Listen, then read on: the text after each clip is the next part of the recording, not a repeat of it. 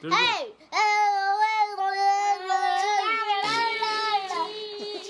This is Car Trip Theater!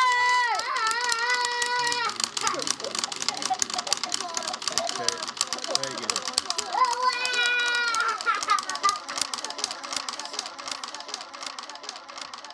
Say it. Can you do the... Hi, I'm Alan. Thanks for listening to the very first episode of Car Trip Theater. My family and I listen to podcasts and audiobooks in the car, which makes road trips and even the ride home from school a little more enjoyable, which is how I came up with the name. You do not have to be in a car to enjoy this show, though. You can be at home, on the train, on the bus, at the library, at the park. It doesn't really matter. I've got a full show today, so I'm going to jump right into the good stuff.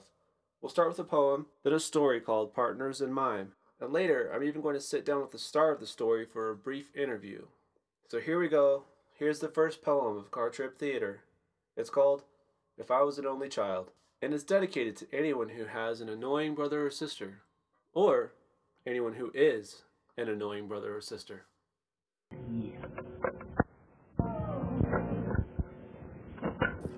Today's poem is called If I Was an Only Child. If I was an only child, I'd be less mean and less wild. I'd help you set the table, and I'd even be able to eat broccoli and kale, sometimes green beans as well, if I was an only child. If I was an only child, I'd be kind, friendly, and mild. I would not be a screamer, nor a fighter or schemer. I'd listen, I'd help, and I'd love. I'd be a kid you'd be proud of, if I was an only child. If I was an only child, I'd never leave my clothes piled on the floor to get smelly, or slam doors or get yelly. I would keep my room cleanish, I would never be meanish, if I was an only child. If I was an only child, nobody'd get me up riled, or annoy me or pester me. I'd be a great rester. I'd always share, I'd always care, I'd always smile, I'd never glare, if I was an only child. If I was an only child, if I was an only child, I'd be so lonely and sad, and I would wish that I had my own sister and brother, at least one or the other. So I guess that I'm grateful, even if I seem hateful, that I'm not an only child. If you liked that poem, there's more to come. If you really hated it, just be glad it wasn't very long. Dad, Yes, George? I have a poem. Okay, let's hear it. Too high to touch the sky, too low to touch your toe. Cool, George. That was awesome. Thanks. Now goodbye, I'm going to the store. And now, an annoying interruption from our sponsor. Hello, kids. Today's program is brought to you by Listening. Listening! Kids, do you want to have fun? Do you want to maintain access to your favorite toys? Do you want to get presents instead of socks that don't even fit on your birthday? Try this simple trick. The next time your parents talk to you, ask you to do something, or just try to get your attention so they can ask a simple question, just listen. Listening. At home. In the car. At the store. Listening is the perfect complement to any activity. Listening. Try it sometime.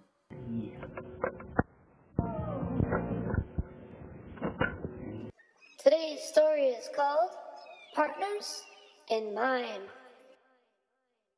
This story is set in a magical place called Los Angeles, California, specifically Venice Beach.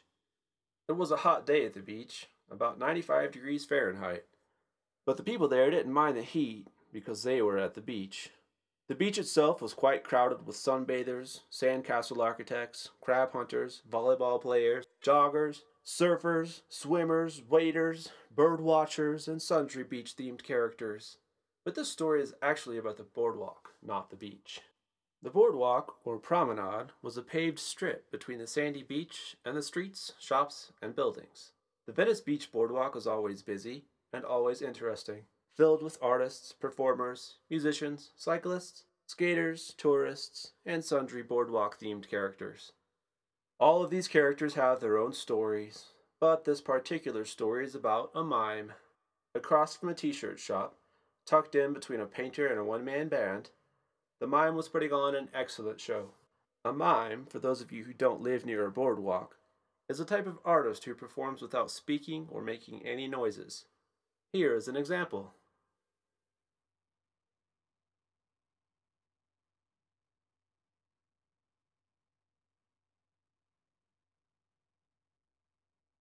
Mimes' only props are their own bodies. The most famous mime in history was Marcel Marceau, who doesn't have anything to do with this story. I only mention him because he was famous. Humans tend to show more interest in a subject if you can connect it to a famous person. The mime at the center of our story was named Margaret, but her mime name was Zoya the Clown. She was dressed in classic mime attire.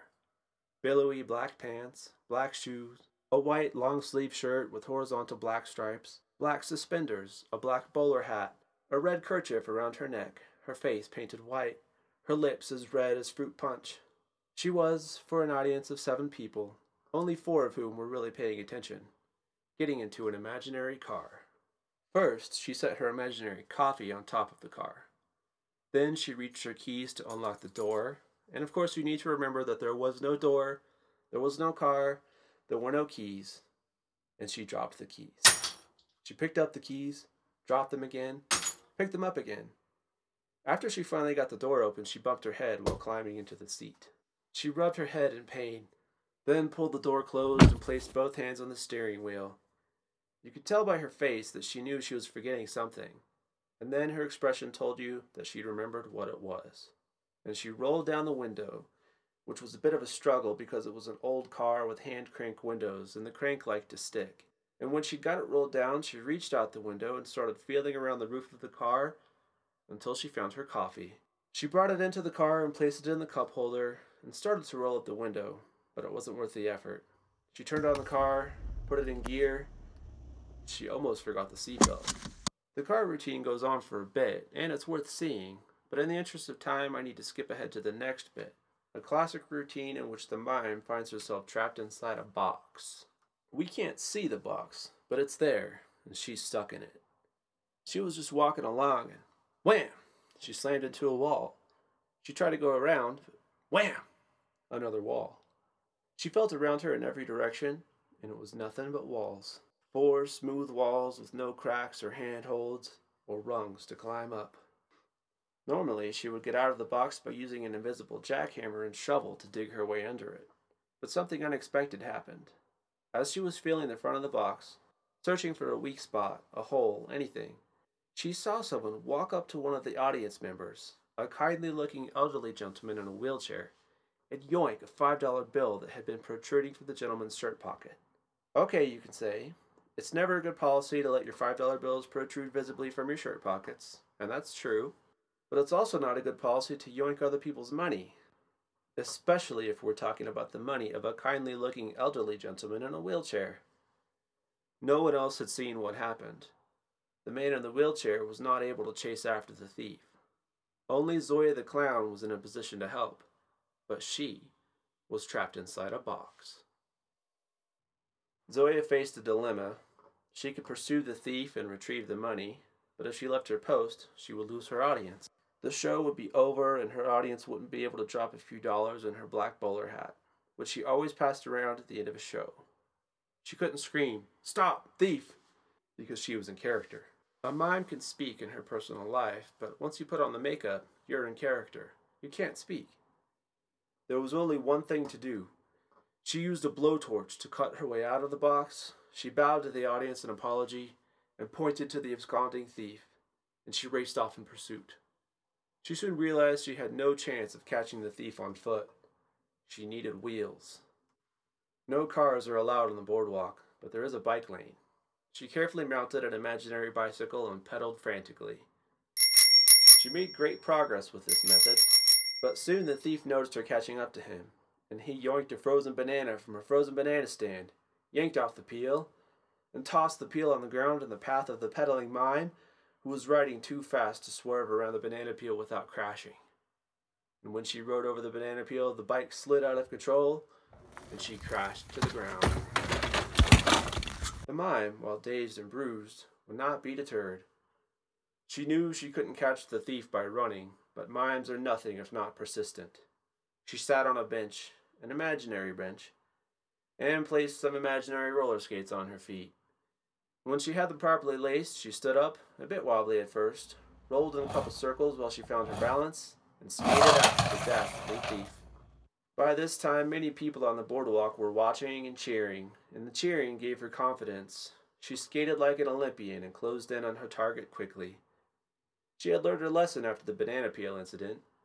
She wouldn't allow him to foil her again, so as she skated, she pulled out an imaginary lasso, which she circled around her head a few times as she took aim, and whipped the loop through the air, snagging the thief, who jerked to a stop.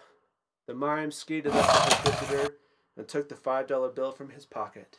She left him tangled up in the imaginary rope to be collected by the police.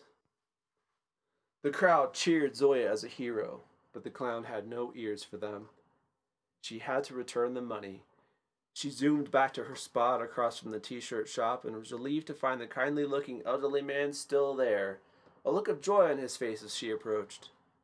She humbly returned his $5 bill and bowed for her enthusiastic audience. The show was over, so she took off her bowler hat, which soon filled with money, more money than she would normally earn in an entire day of performing.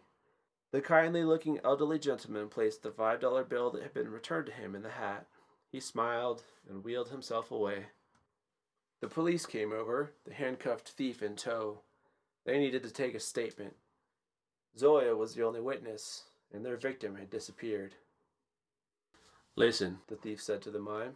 "I'm sorry. But hey, we make a great team. When I get out the joint, what say we pair up? Make this a regular conclusion to your act. I always wanted to be an artist, but I just never found my talent. Until now, I'm ready to give up my life of pilfering and make art." "Miss, we just need a statement.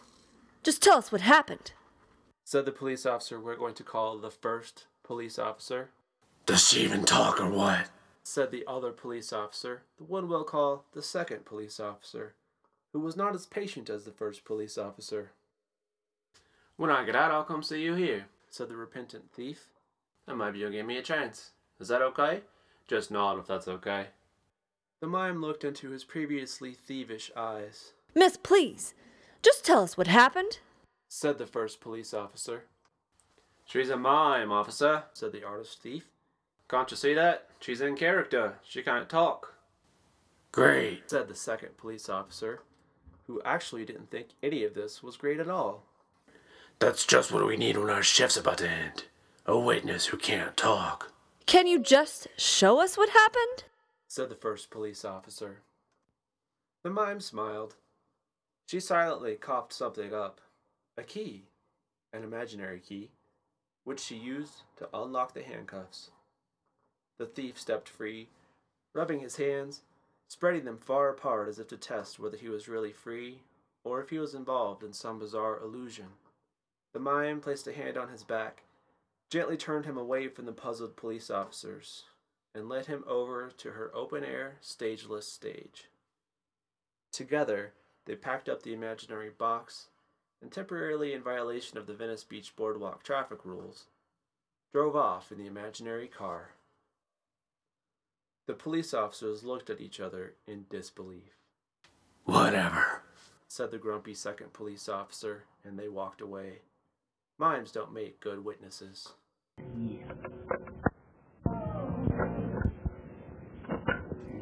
Epilogue.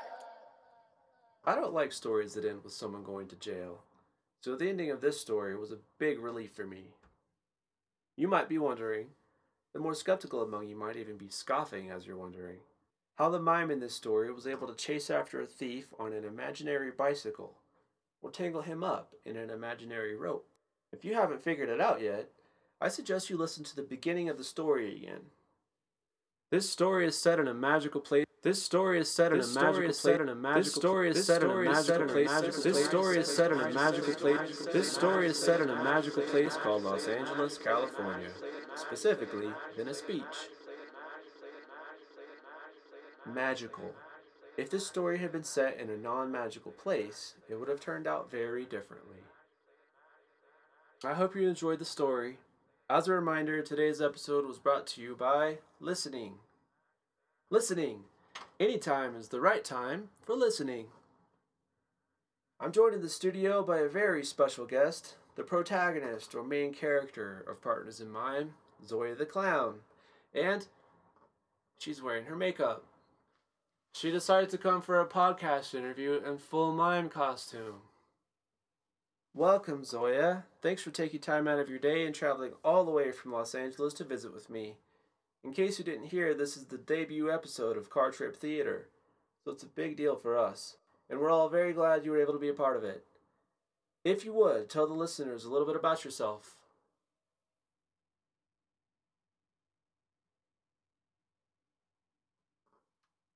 Well, this is going great. So what did you think of our first episode?